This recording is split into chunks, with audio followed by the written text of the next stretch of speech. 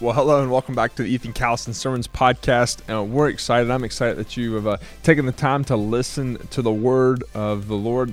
Here today we have Ruth chapter 2, looking at God's providence in our poverty in Ruth chapter 2. I hope you enjoy it. Please, if this message makes an impact in your life, we would love for you to share it on your social media, Facebook, Twitter, Instagram, any of those places. Share it in your story. Make sure you tag me. You can find me on all socials. Just search Ethan Callison and I'm there. We just hope that you enjoy it and look forward to hearing from you as to how God ministers to you. So without further ado, here is God's providence in our poverty in Ruth chapter 2. Well, as we continue in our series through the book of Ruth, what I'd love for you to do is open up your copy of the scriptures or turn or swipe in your phone or tablet to Ruth chapter 2. I have the opportunity and the privilege this morning of actually teaching through all of Ruth chapter 2. It's a continuation of the narrative of the story of Ruth and Naomi and the redemption and God's redemption in the midst of this. When I was a youngin', I guess you would say, I'm still pretty young, but shortly after I came into a relationship with Jesus, Dad, I don't know if you remember this conversation or not, but I have a great aunt. Her name is Ruth. And Dad and I were conversating about our pursuit and passion of Jesus, and also with my aunt. I don't remember the exact details of the conversation, but Dad said, well, Ethan, do you know that there's actually the book of Ruth in the Bible?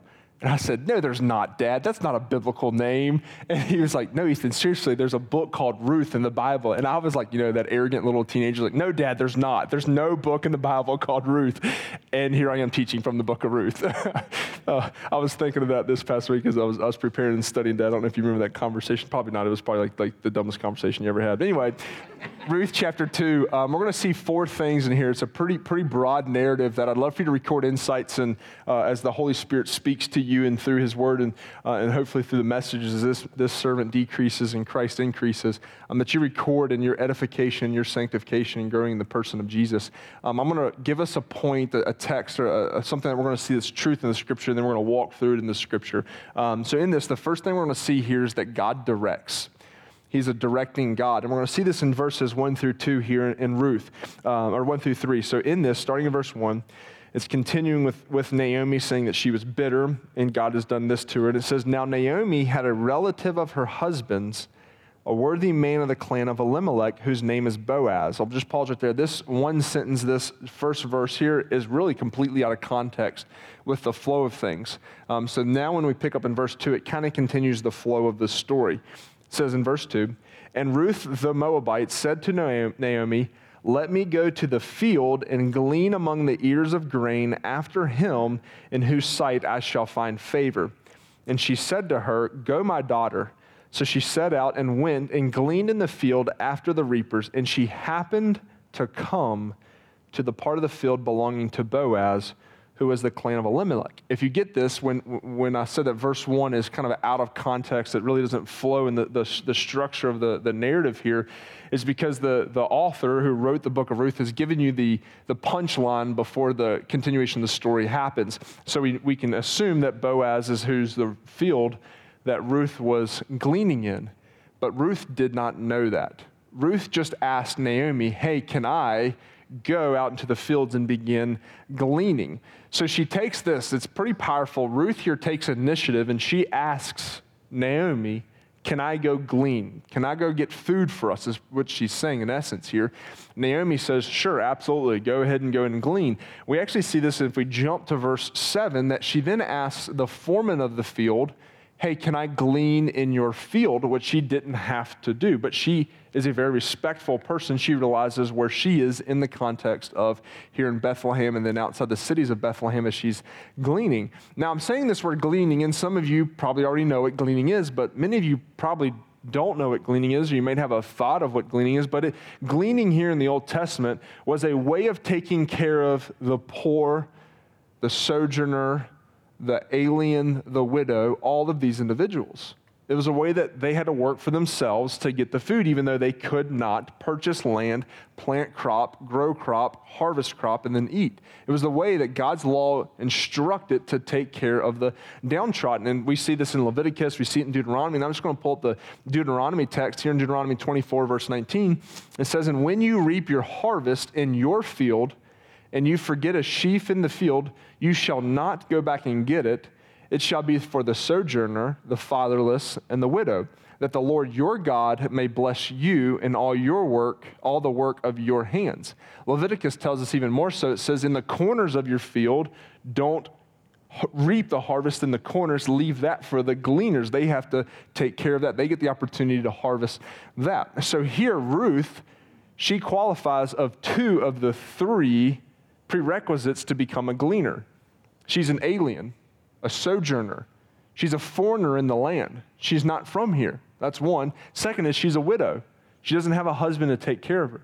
So 2 of the 3, the other one is fatherless. And I guess you could also say she's not fatherless because she had a father. And fatherless means those of the age that they're not in their adulthood yet, but she doesn't have a dad to take care of her here either in this. So really she could be for 3 of the 3.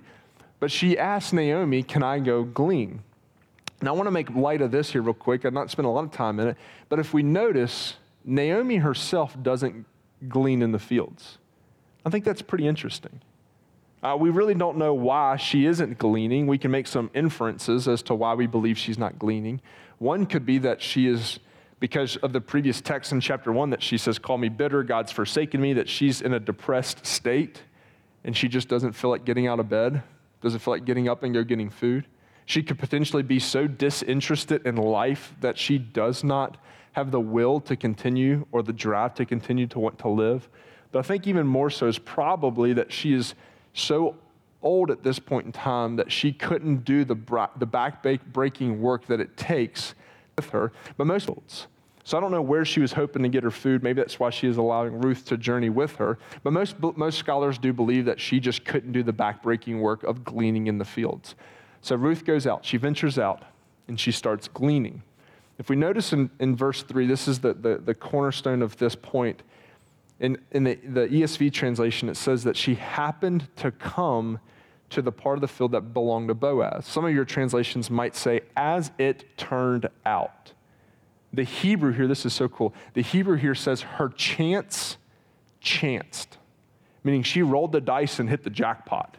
But it wasn't of luck, it wasn't of rolling dice, but God's divine appointments for her to fall in Boaz's field. God directed her there for a purpose, for a reason. She's there because God wants her to be there. When Katie and I, our first kind of date was to prom, and our high school did this pretty awesome after prom, and they had like bull riding inside the gym and inflatables and giveaways and all that. Well, if you stayed through the entirety of after prom, they gave away some pretty big prizes. Sometimes the years, like the junior class raises the money for the senior years. After prom stuff and the prom and all that. So some years, if the class raises enough money, they actually just give away money to people, the students who stay all the way through after prom. Well, the class below us didn't do a good job fundraising, so they didn't give away money to our class. That was kind of a bummer. But they had these 2 big prizes. Our big prizes they gave away was an awesome inkjet printer and a humongous 31-inch TV. I mean, it was huge, 31-inch TV.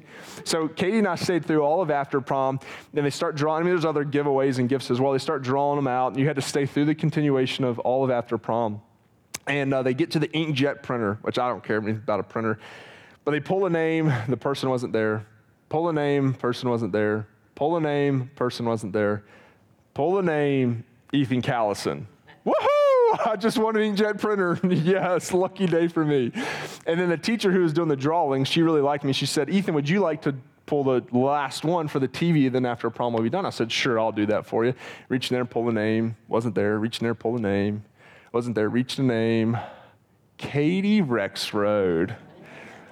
And everybody thought it was rigged that I gave Katie the TV. It's like, no, it's her name is on there. And I tell you that story to say, that's by happenstance. That's just purely luck of the draw of pulling out a card. That's not how God views your life. He's not just reaching in some magician's hat and pulling out a card and said, I think I'm going to give Mark Bowman this life. I think that sounds good. I'm going to pull this out, and I'm going to give Susan Gwill this life. No. He's divinely appointing and directing your life so that when you come across the field of Boaz, that's where you go and you glean. Every single step of your life is in that. God is constantly divinely directing you to a specific place in a specific job in a specific time. The family that you raised, the children that you have. Wasn't that testimony powerful by Teresa? God divinely appointed, not by happenstance, God divinely appointed for Matt and Teresa to have Daniel, Maddie, and Amelia. It wasn't by happenstance. The family you're in, the cousins, the aunts, the uncles, the job that you have, God has divinely put you there for a purpose. If you love your job, awesome. Even if you hate your job, until he calls you elsewhere, he's got you there for a reason. Don't know why, but he does. Many of you go out to eat after church service. Every waiter and waitress that you come across, he has you there for a purpose and for a reason. If you travel a lot for work and you Uber, every Uber driver that you have, God has put you with them for a purpose and for a reason. Are we going to sit and say, God, how can you use me today? Or are we going to be so wrapped up in the rat race of life that we completely miss out on God's divine direction in our life? I love this quote by Warren Wiersbe. I was telling the worship team before services began, I said, I don't think there's been a message that I've taught that I haven't quoted Warren Wiersbe. He's just like incredible. He says this, he says, when we commit our lives to the Lord, what happens to us happens by way of appointment and not by accident. Even, I don't know if it's in your personal life or not, you can look back, I can look back in my life before Christ and say, wow, God, you actually aligned that for a purpose and for a reason. But how much more powerful it is when I say, Lord, I'm surrendering and submitting today to you. Would you direct my steps and direct my conversation? So God in this time period with Ruth, God doesn't direct us through idleness. When we look at Ruth, when we look at the principle of gleaning, it's not like Ruth and Naomi was sitting inside of Bethlehem waiting on the welfare or some check to be shipped to them for them to pay for something to go buy food. No, the way that God designed to take care of people, or we take care of one another first of all, but that we have to work for what we've got. That's the principle of gleaning. It wasn't a handout, it was a hand up. There's an incredible book, it's called When Helping Hurts. If you have a passion for serving people, a passion for wanting to help people, read that book, When Helping Hurts. In this, God designs us to help people, give them a hand up and not a handout. So in this, you might be thinking, some of you, well, Ethan, isn't idleness similar to having patience? And aren't we called to wait upon the Lord? Yes, you're right. When we look at the word for patience, it means long suffering, not just sitting here waiting on something and like waiting for a meal to fall into our lap. No, patience is long suffering. But here, when we wait, when we are being patient in the biblical sense, we are not being procrastinators. Did Roanoke have a Steve & Barry's back in the day? Did y'all ever have a store called Steve & Barry's? Yeah, I see some head shake. Stanton, Virginia had a Steve & Barry's come into the mall, and like everybody started wearing graphic T-shirts and Mulberry shoes and all this cool stuff. I'll never forget, my dad had this one shirt, one of his favorite shirts. He says, I don't need an encyclopedia because I have a wife. And then his second favorite shirt that he wore was like, it said, procrastinators unite tomorrow. And in this, when we look at gleaning and we look at God's direction and how he doesn't work in idleness, procrastination isn't God's design, isn't God's plan for us, but it's being patient. And patient is an active thing. Having patience, that long suffering in where you are, that long suffering in God's faithful timing. In God's faithful timing here for Ruth and Naomi, even to return to Jerusalem, or to Bethlehem, to return back to Israel, is God's perfect timing. Patience, waiting upon the Lord, is intentional. We're intentionally seeking after his face and allowing his direction to come upon us to guide us in this. Where procrastination doesn't even look at what is currently before us or seeking out what could potentially be. It's simply laziness. And God doesn't honor laziness. So it says, so she went out, she entered a field and began to glean behind the harvesters. As it turned out, she was working in a field belonging to Boaz, who is from the clan of Elimelech. We'll get to the importance of that. The second thing we see in this text, God directs. Second thing is God protects.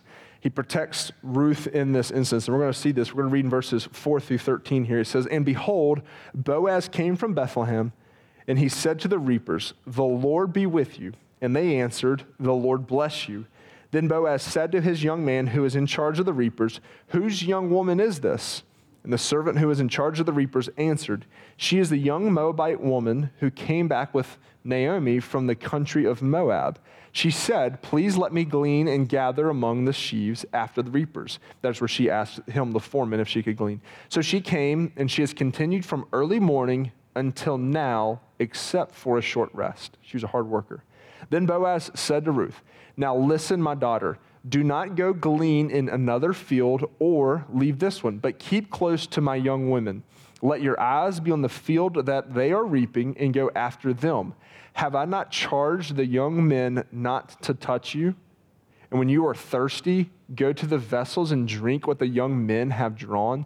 Then she fell on her face, bowing to the ground, and said to him, "Why have I found favor in your eyes, that you should take notice on me, since I am a foreigner?"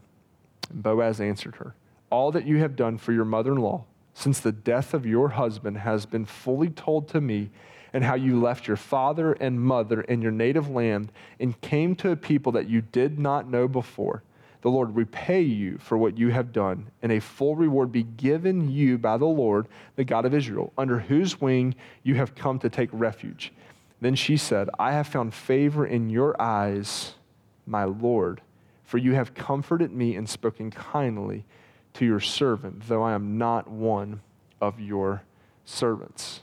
In this narrative, as we see as it unplays, Boaz here is a symbol of Christ. He's reflecting Christ-like characteristics to us. And Ruth is a symbol of us. In this, when it says in verse 10 here, it says, "Since I am a foreigner," that word for foreigners is the same as the Septuagint, the Greek translation of the Old Testament, would be for Gentile. Why are you taking care of me, a Gentile? Isn't God only reserved? Isn't your goodness and your blessing only reserved for like-minded Jews like yourself? Boaz says, no, the gospel's for all. Jesus is for everyone. Every single one. So in this, Boaz's protection was over her physically.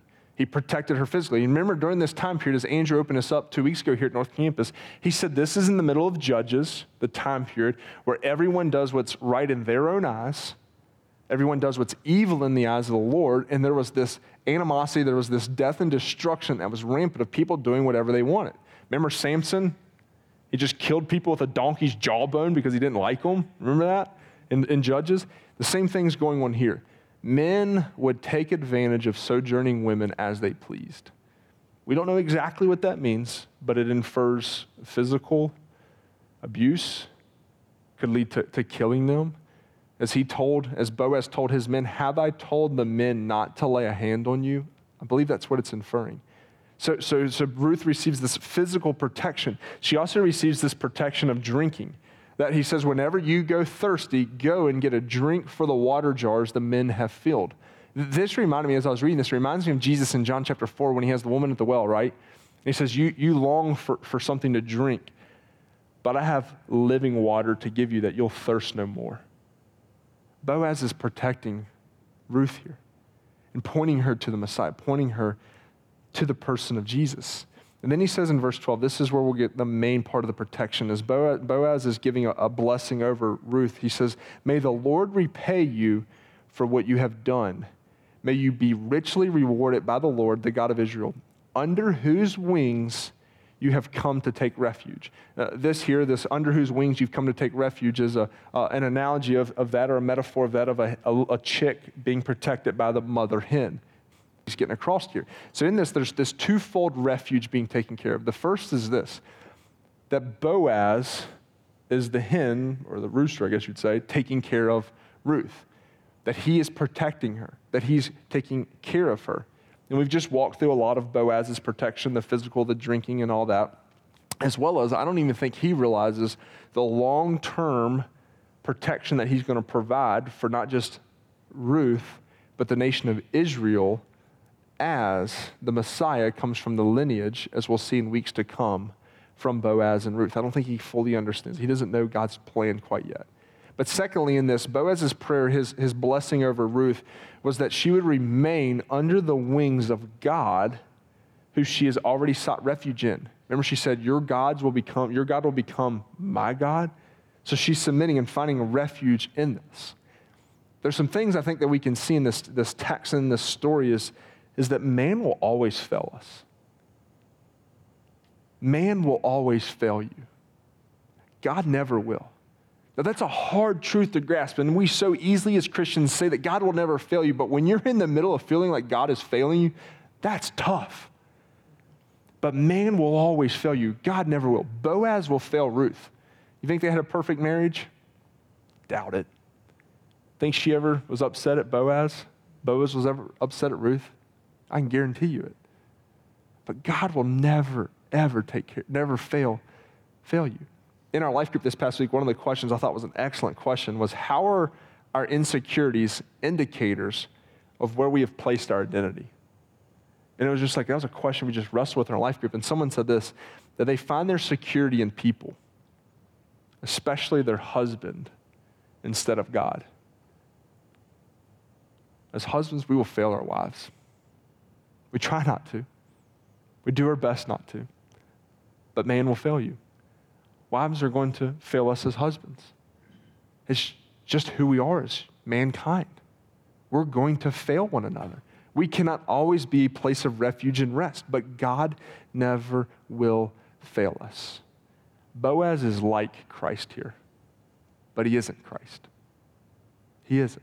And as Christians, we should protect, we should love, we should take care of, we should direct and provide and do all things good for people, but we can never be Christ in the essence of their Savior. Only He can be a person's Savior. And maybe you're trying to be a Savior to someone right now. Maybe you're trying to protect someone that you're not meant to protect. Maybe you have a wayward relative that you're trying to do everything to love and to guide back and to shepherd back into the flock. And you're doing things that God has never commanded in the very back. I love Robbie Gallaty. One of his books is Recovered. It tells his personal testimony. In the very back of it, it says he was a drug addict. In the back, it says, if you're a family member of a relative who is a drug addict, one thing that you can't be is their Savior. Because if you're their Savior, Christ never can be their Savior. And what happens is we enable people. That's what happens. Christ can't save them if you always are. If you're always stepping in and mediating and taking care, maybe you're financially stabilizing someone. In reality, God has never called you to that. Maybe He has, I don't know, but God never has called you to that. Christ can't save them if you always are. The third thing we see in this text in verses 14 through 17 is that God provides. So God directs in verses 1 through 3, God protects, and then God provides. We'll read verses 14 through 17 here. It says, and at mealtime, Boaz said to her, come here and eat some bread and dip your morsel in the wine. So she sat beside the reapers, and he passed to her roasted grain. And she ate until she was satisfied, and she had some left over. When she rose to glean, Boaz instructed his young men, saying, let her glean even among the sheaves, and do not reproach her. And also pull out some from the bundles for her, and leave it for her to glean, and do not rebuke her. So she gleaned in the field until evening. Then she beat out what she had gleaned, and it was about an ephah of barley. In this, Boaz provides lunch for Ruth here. In the gleaners would have to fend for themselves for lunch. They could either take what they have just gleaned from the fields and make their lunch, or bring their own lunch. Like, they just fend it for themselves. The owner of the property never took care of a gleaner. They never provided lunch for a gleaner. They provided the means for them to make themselves things, but they never provided the lunch themselves. But here, Boaz invites Ruth to have lunch with her. The Christian Standard Bible, the CSB, it translates it this way. It says, come over here and have some bread and dip it in the vinegar sauce. I like vinegar sauce better than wine. I think it's really cool. Bread, in this text here, the bread was roasted barley that would be, they would take and grind the barley down, and they would put it on an iron plate, and they would kind of fry it over an open fire. Pretty romantic first date, right? Here's some bread, honey. Have this. That's all I got. It's bread. Oh, actually, hang on. I got some vinegar sauce. We got some vinegar sauce for our bread. Then in this, the vinegar sauce was a delicacy that was meant to enhance the meal. You can think similar to this. How many of you have been to Carrabba's before? Like, when Carrabba's brings you your bread, they bring you the little oil that you dip it in. Similar of sorts. There's the best thing that I can compare it to. So he provides for her in this way. And then it says that she ate until she was satisfied, and she had some left over. I want us to stop and notice this theme with God and food. Now, we're Baptists, so we like to eat, right? We love to eat. We don't do anything without eating, even if it's hot dogs and chips. But in this, when we see God in providing for food, he always provides enough. And sometimes he provides enough and some more. When we think of Jesus with the feeding of the 3,000 or the feeding of the 5,000, everyone ate till they were content or till they were full. And in some instances, like the feeding of the 5,000, he had 12 baskets full of fish and loaves, saying that his grace is sufficient and even more than enough for us. Here, Ruth ate till she was content and full, and Boaz gave her more so she could take back to Naomi and provide for her there. But he provides for her in the food, and he provides for her in the gleaning. Verses 15 through 16. Let her glean even among the sheaves, and do not reproach her. And also pull out some of the bundles for her and leave it for her to glean, and do not rebuke her. Once again, Boaz is going above and beyond what he has to do, what the law requires him to do. What it means here when it says let her glean amongst the reapers here is that she would literally walk alongside of those who were cutting the stalks down, who were cutting the barley down, and she could have of the fullness of the barley instead of picking up scraps that have fallen on the ground. Then he goes even further and says, actually take some of the bundles that's on the wagon, throw that off and let her pick that up, because I'm going to be that good to her. Now in this, I think there's something that we can see here is that you can't do this. Boaz couldn't do this for every gleaner, right? We don't know how many gleaners he had in his field, but he couldn't take care of every gleaner like this, but he could for one, right? He could for one individual. He could provide for her in this manner. So Boaz here, he sets a lot of examples for us because he is Christ, like he's pointing to Christ. He sets examples of us not only of how to manage people and work for God's glory, but he sets an example for us of how to live generous lives, how we are to live generous lives. God has provided for him in the field, the workers, the laborers, the seeds to sow into the field, and he's using what he has to give God glory and to take care of others. So when we look at this, God provides us resources, and we steward those resources for him. That's what Boaz is doing. He's stewarding those resources. So today we often say that, we're going to worship God through the act of giving, and we're going to give 10%. Like that's what the Bible sets for us. We're going to tithe, make a tithe to the church, absolutely. But God also wants that 90%. He wants you to steward that 90% for his glory. He wants you to use that, live generously. Now, the standard is set at 10% to give back to the local body, but that doesn't stop there in that. We're not called just to give 10%. We're the 100% is all God's. We're managing it. We're using it for his glory. That's how Boaz treated his field, because he lost money when he gave that barley away to Ruth. He lost money in that, but he wanted to take care of it. He wanted to help them. Now, we can't help and we can't serve everyone and everything and every need that comes our way. We just can't. We have limited resources. But we can when we feel the Spirit leading us to give, to help, to provide. Not just financially, but in everything that we have. We are stewards of what God has given us. And it says in verse 17, so Ruth gleaned in the field until evening. Then she threshed the barley out that she had gathered, and it was amounted to about an ephah. An ephah was usually, when she gathered this, an ephah was an unusual amount for one day's worth of gleaning.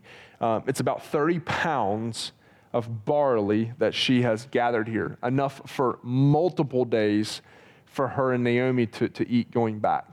And I don't know if you remember this last week when Pastor Kevin said this, but the barley harvest was the very first harvest to begin, and it begins in late April, early May. And Boaz invites her, continue to come back through all the harvests, which stop in August to September. God is providing for them, not just one time, but over a long period of time, because God's sovereign in this. Fourth thing we see in this text is God seeks. Verses 18 through 13, God seeks us.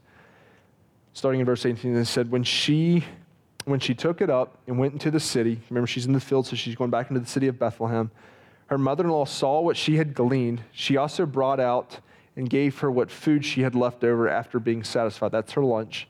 And her mother-in-law said to her, where did you glean today, and where have you worked? Remember, we're going to go back to verse 1 in this.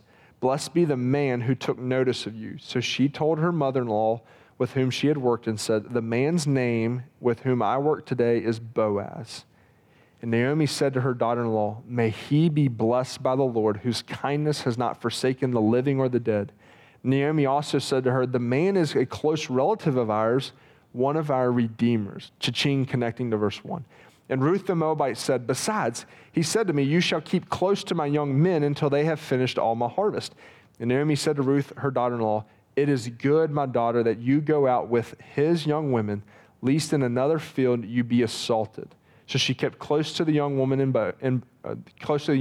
women of Boaz, gleaning until the end of the barley and wheat harvests, and she lived with her mother-in-law. We start to see Naomi back into the picture. When we left her in chapter 1, verses 20 and 21, what was she? She was bitter. Don't call me Naomi, call me Mara. Is she bitter anymore? She's not bitter anymore.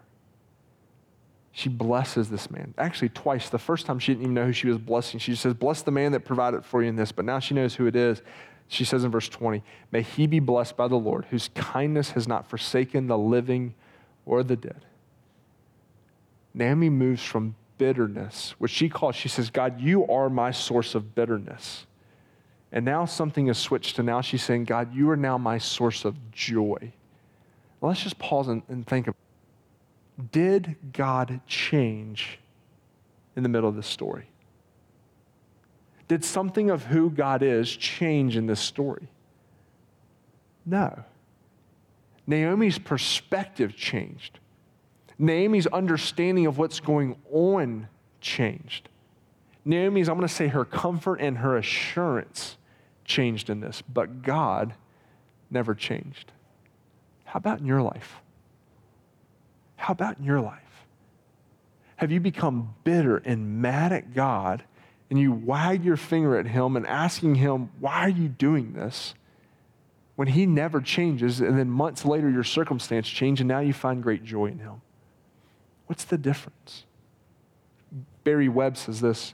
He says, those like Ruth who seek refuge in the God of Israel will find to their great surprise that he's already been seeking them.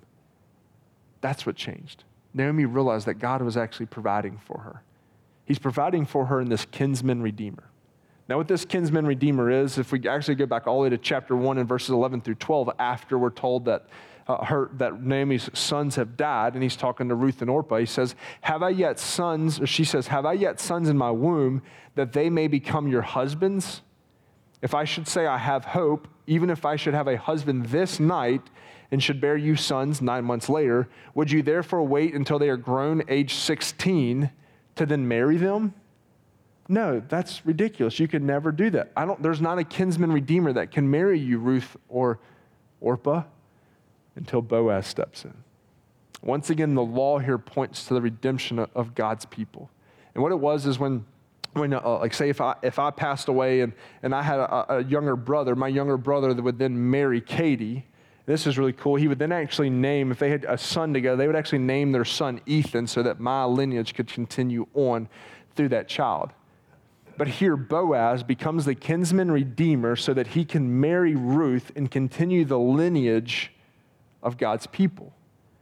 And we know, I can give you the end of the story, through Ruth and Boaz come Obed, who comes King David, who through King David comes Jesus the Messiah.